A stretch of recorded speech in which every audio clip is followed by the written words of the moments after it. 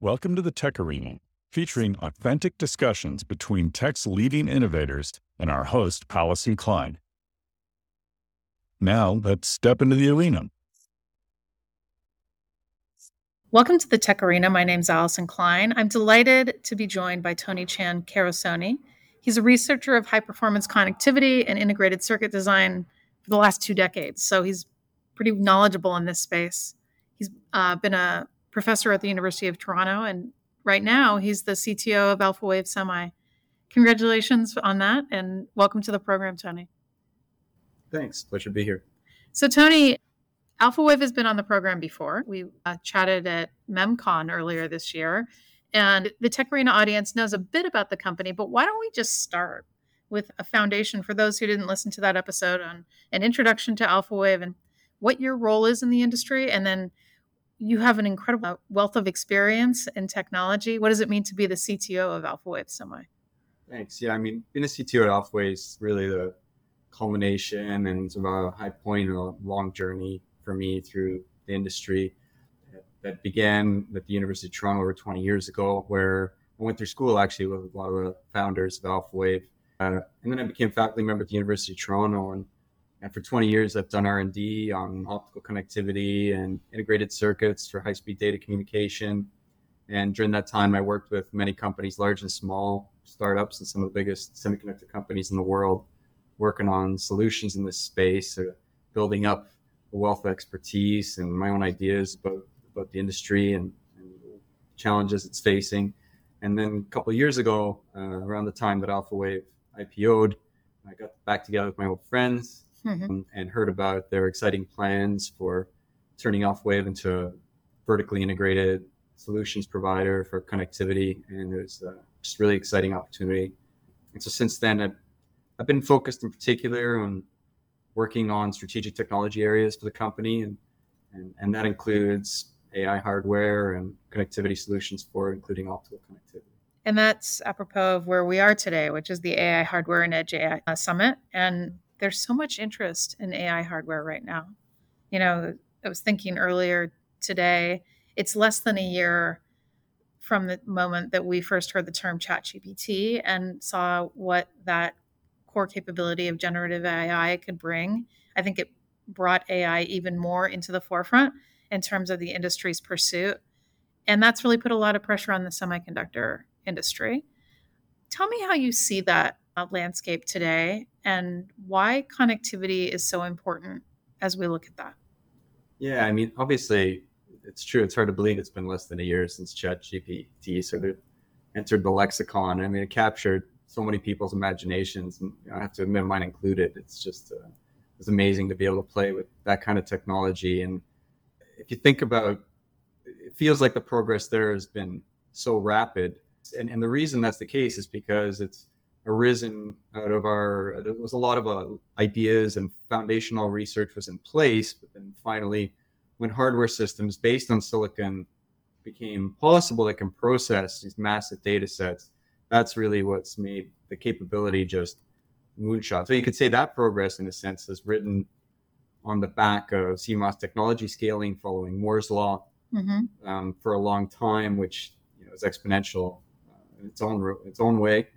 Now, of course, there's also been progress on software and as well as new hardware architectures. There's been this transition from use of general purpose CPUs to GPUs and now dedicated hardware accelerators for AI.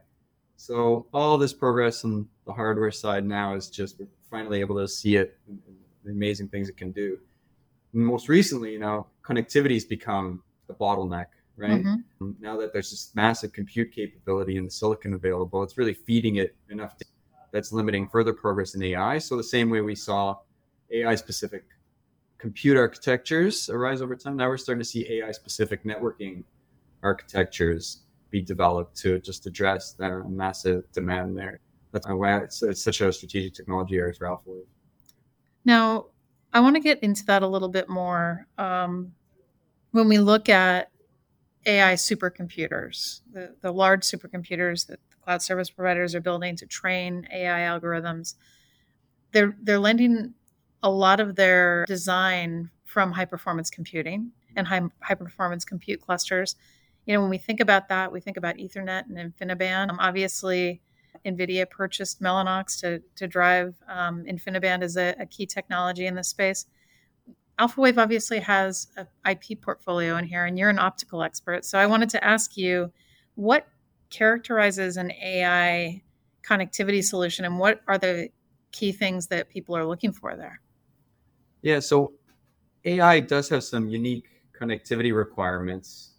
And what's interesting is that for a long time, AI and connectivity technologies used for AI were piggybacking on all the significant amount of R&D that was going on to support networking infrastructure for data centers, which has progressed on a pretty rapid cadence over the last decade or so, data rates doubling every 2 to 3 years. And AI was just riding off that. But what we're seeing is that the demand for connectivity in AI is increasing even faster than that now. And so AI is overtaking the data center networking as the main driver behind the development of new connectivity technologies. So we're going to see now AI be the leader in terms of driving investment in new connectivity technologies, and everything else will have to piggyback on it.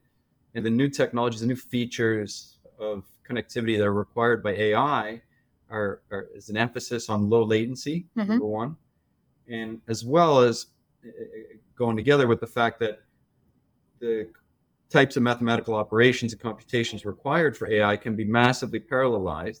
So we want to spread the training jobs over hundreds, thousands, tens of thousands even of processors and accelerators in parallel, and have them all be able to fetch memory from each other, and that over really low latency. So you get this combination of massive bandwidth requirement over really low latency and over longer physical distances, because you've just got thousands of these things, right?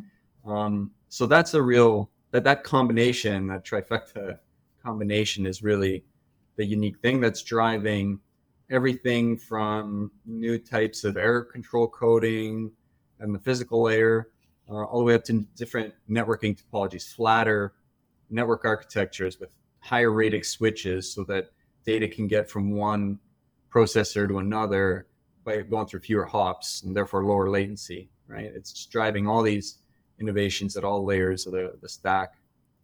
When you describe that, from my experience, it makes me think of high performance compute clusters and the parallelism that is required there. For those who work in general data center computing, how would you characterize the difference between that data center connectivity for, traditional load store applications or, bursty web applications and what you're talking about here for AI? Yeah, when you think about training some of the largest neural networks that we're talking about, things like these large language models, the number of parameters there, that's so large, the amount of data that has to be processed, it means that the training job can take months. And over that time, you've got extended periods of just continuous data flow, point to point, sort of all to all bandwidth flowing across this massive network of thousands, tens of thousands of processors in parallel, and requiring that sustained throughput over time. And because there's so much investment in those processors, each unit may cost thousands, tens of thousands of dollars, and having them sit around waiting for data to show up just represents a massive cost, massive investment that's not being efficiently used. Meta came out with a study, I think it was at OCP last year, where they looked at their own internal hardware and showed that for some workloads, 20, 30, 40, even 50% of the time for some workloads, the hardware is just sitting there waiting for the networking to do its thing. And so when you're talking about the scale of the job, the scale of the investment in the hardware to run the jobs, there's so much wasted equipment sitting around that it's really justifies massive investment on the connectivity side to prevent it from becoming a bottleneck. Another technology that's talked a lot about in this space is chiplets. And this is an area where Alphawave is a huge player. How can chiplets enable AI, and what are your plans in this direction? Yeah, there's a number of ways that chiplets are really a key enabler for future AI computing. First of all, we want to be able to, there's a desire in AI compute to just pack as many of these cores as possible onto a die. But there's a couple of limitations there. One is just a reticle limit of CMOS fabrication. that limits the maximum monolithic chip size that we can make. And having multiple compute tiles interconnected together in a package just lets us go beyond that reticle limit. There's a practical limit that arises even at even smaller die sizes, especially in the most advanced technology nodes, which is just due to yields. Turns out that we can improve yield by taking some of these large dies and chopping it up into 4 or more smaller dies. So that's an economics argument, really, for saying we can build these large processors at lower cost. And remember that AI processors are, especially because they rely on a lot of memory, a lot of local memory, we're motivated to implement them in the most advanced CMOS technology nodes, where any lost yield is a real added cost. So again, extra motivation to make use of a chiplet design paradigm.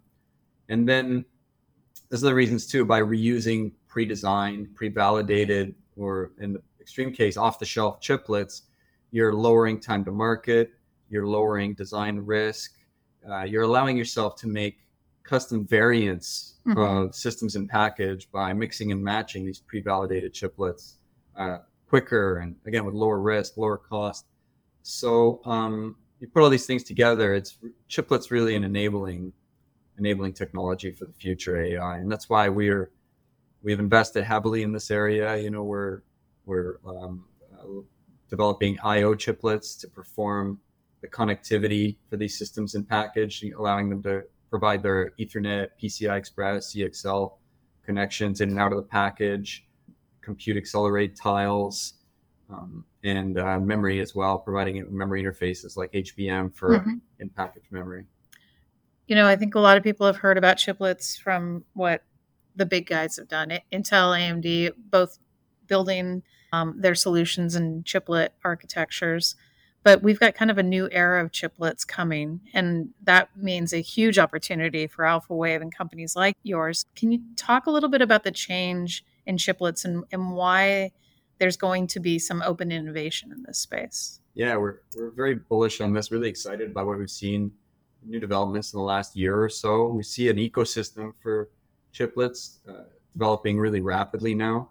So for example, about a year and a half ago, we saw the introduction of the first time standard for die-to-die interconnect that was embraced by almost the whole industry, UCIe standard. And we've been a big proponent of that, and we're active in getting the details of that standard defined. There's still some work to do on that, but there's just so much momentum behind it now. Having a standard for die-to-die interfaces is what's going to allow multiple players to come to market with chiplets, and you can be confident that these will play nice with each other, talk to each other right out of the box. We also have every indication that chiplets going to be a key area of investment in the U.S. CHIPS Act, specifically to try to foster this ecosystem and create an environment where this technology can proliferate out to a wider set of companies beyond the big companies that you're hearing about now. Yeah, but it's going to take a lot of work by the whole industry. And to make this happen, we're talking about new EDA solutions, more capacity for advanced packaging in order to be able to perform both prototyping of these types of systems as well as take them all the way to mass production. And then finally, another key ingredient is for people to go out and develop a library of pre-validated chiplet designs. And that's an area where we're investing just to help enable this and seed this ecosystem. Now, what you're describing really opens up an opportunity for custom solutions at the semiconductor level. And I think that, there's been a history of some of the largest companies on the planet doing their own custom solutions, either, designing them themselves or working with a silicon provider to deliver a custom solution. Do you think that AI is a technology that will propel more companies towards the custom solution? And how do you partner with them to deliver that?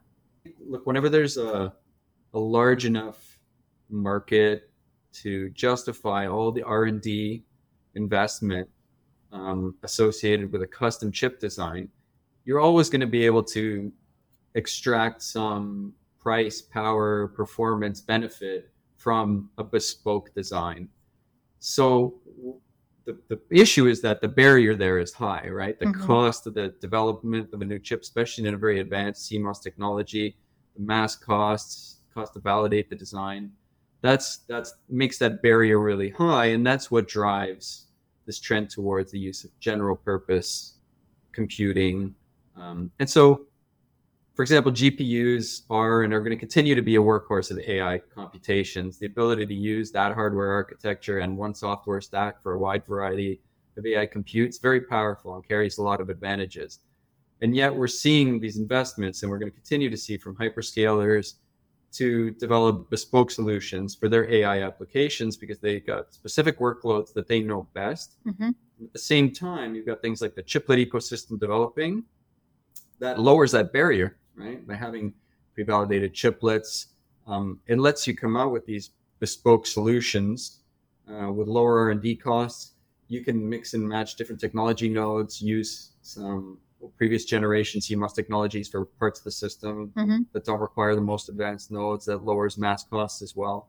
So you're certainly going to see a situation here where there's the rising tide of AI just raises all boats, both the general purpose type architectures as well as the custom silicon ones. Now, what you've described really paints a compelling picture for a broader industry innovation around silicon design. Somebody might think, well, why don't we just keep using GPUs that, everybody knows CUDA, we know how to program to it. Why go through all this trouble? So why do you think everybody is in Santa Clara today talking about different hardware solutions? Why is this such a focus, do you think? Again, I think there's just enough focus on AI. There's so much demand for solutions that get the training done quicker. So much money is being spent on those jobs. Everyone's just looking for solutions to drive down those costs. And when there's that much investment there, then it's going to justify some investment in specific custom solutions to extract some price, performance, or power savings from it. So I think you're going to absolutely see a combination. Again, a GPU with a standard software stack that everyone's familiar with may be useful, will always be useful, I think, as a playground for initial development of new innovations in the space. But then once you've got a need for just running a ton of training on a specific architecture, a specific software workload, then there's just going to be too much incentive to develop a custom architecture for people not to take it. You mentioned cost. Another thing that's been a theme at the conference is energy. Can you talk a little bit about how chiplet architectures could be an opportunity to look for more efficient solutions? Yeah, I mean, energy costs are, an operating expense. It's a significant part of the total cost of ownership of these hardware systems. So there's also tremendous motivation to try to get power down and squeeze every last milliwatt out of these systems. One way we can do that is integrating more tightly all the compute that's required here. So taking compute that previously was located on two different boards or two different chips on a board and putting it all in one package so that now when information flows back and forth between them, instead of traversing a printed circuit board trace or even worse, a cable, now you're just going less than a millimeter between die edges in the same package. And that can be done for a small fraction of a picojoule per bit. So that's one way. It's an important way that properly engineered chiplet-based AI compute can help extract power savings here. So we've been talking about data centers and talking about compute done in high concentration at the nexus of what's going on in AI. But a lot of people are talking about edge AI too. Tell me about edge AI. How do you define it, and what's Alphawave's strategy there? Yeah, edge AI is this funny term because I think it means different things to different people. I think the commonly understood meaning of edge AI is some basic inference tasks that are performed by your phone in your hand or by some voice recognition device somewhere in your home. And that's the very, very edge, if you like, the very endpoints of our networks. So that's a kind of a basic edge AI. From Alphawave perspective, when I think about edge AI, what I think about is this trend towards rolling out more and more infrastructure compute, let's call it cloud compute, whatever you want to call it, in regional sites, not right at these massive, not these massive, biggest hyperscale data centers, but these regional sites that are sprinkled more literally around countries around the world, so that they're closer to the end users. So when you're performing some AI tasks, you're not always having to go all the way back to these massive hyperscale data centers. Some basic tasks can be performed with lower latency again and more responsivity. So that's an important trend, because essentially it means that you've got now, instead of just a few big hyperscale data centers, you've got almost like distributed virtual data centers all over the place that have to be interconnected with tremendous aggregate bandwidth. And that's leading to a lot of refinement of new optical connectivity technologies. So, for example, coherent optical connectivity, which was originally developed and rolled out for very long-haul communication links, transoceanic class links. That technology has been refined so that it can be used for this kind of application, that it connect within a campus or maybe to a regional data center, tens or maybe low hundreds of kilometers away. So that's an interesting development that's caused, massive increase in the number of coherent optical links, and that's an area that I believe is really strategic. Long term, I see that kind of technology proliferating even into the data centers and seeing higher and higher volumes over time. I think that one of the things that I've learned is that we have incredible opportunity for silicon innovation at this moment. I've never seen any. I've spent over 20 years in the silicon arena. I've never seen a moment like this in terms of opportunity for the industry to come together and innovate. When you think about Alphawave, and you just talked about why you joined the company a few minutes ago, why do you think that you've got the right formula for growth? And what do you think sets you apart? What I'm really excited that we've been able to create now is a vertically integrated semiconductor company where we provide connectivity, like industry-leading connectivity, silicon IP solutions for our customers, whether it's for Ethernet, PCI Express, CXL, some of these die-to-die interfaces. We also work with customers to provide custom silicon solutions that can leverage that industry-leading connectivity IP. We can go right from the spec all the way to silicon products. That can be in the form of a fully packaged chip, taking advantage of advanced 2.5D 3D packaging, or a chiplet, right? Just developing a custom chiplet to enable, as I said, this broader ecosystem, more and more players to participate there. And then even all the way to our own standard products that can serve connectivity demands both over optical and electrical links inside data centers. It's just the ability to leverage our industry-leading connectivity solutions across the full spectrum of solutions allows us the flexibility to work with some of the biggest players in the AI and meet them wherever they're at. Help them solve problems in whatever way makes most sense, whether it's, again, IP licensing, standard products, custom silicon, anything in between. So, but that's what I think is really exciting about this point in time for us. Tony, it's been a pleasure talking to you today. I loved what you said about where you guys are focused. I can't wait to hear more. Where can folks go to learn more about Alphawave Semi and what you're delivering to the market, and to engage with your team? And you can absolutely visit our website at awavesemi.com, or follow us on LinkedIn, or you can follow me on LinkedIn as well. I'm always trying to post interesting content about what's going on in AI and connectivity more generally. Well, thanks so much for being on the program today. It was awesome. Thanks very much for having me. Thanks for joining the Tech Arena. Subscribe and engage at our website, thetecharena.net. All content is copyright by the Tech Arena.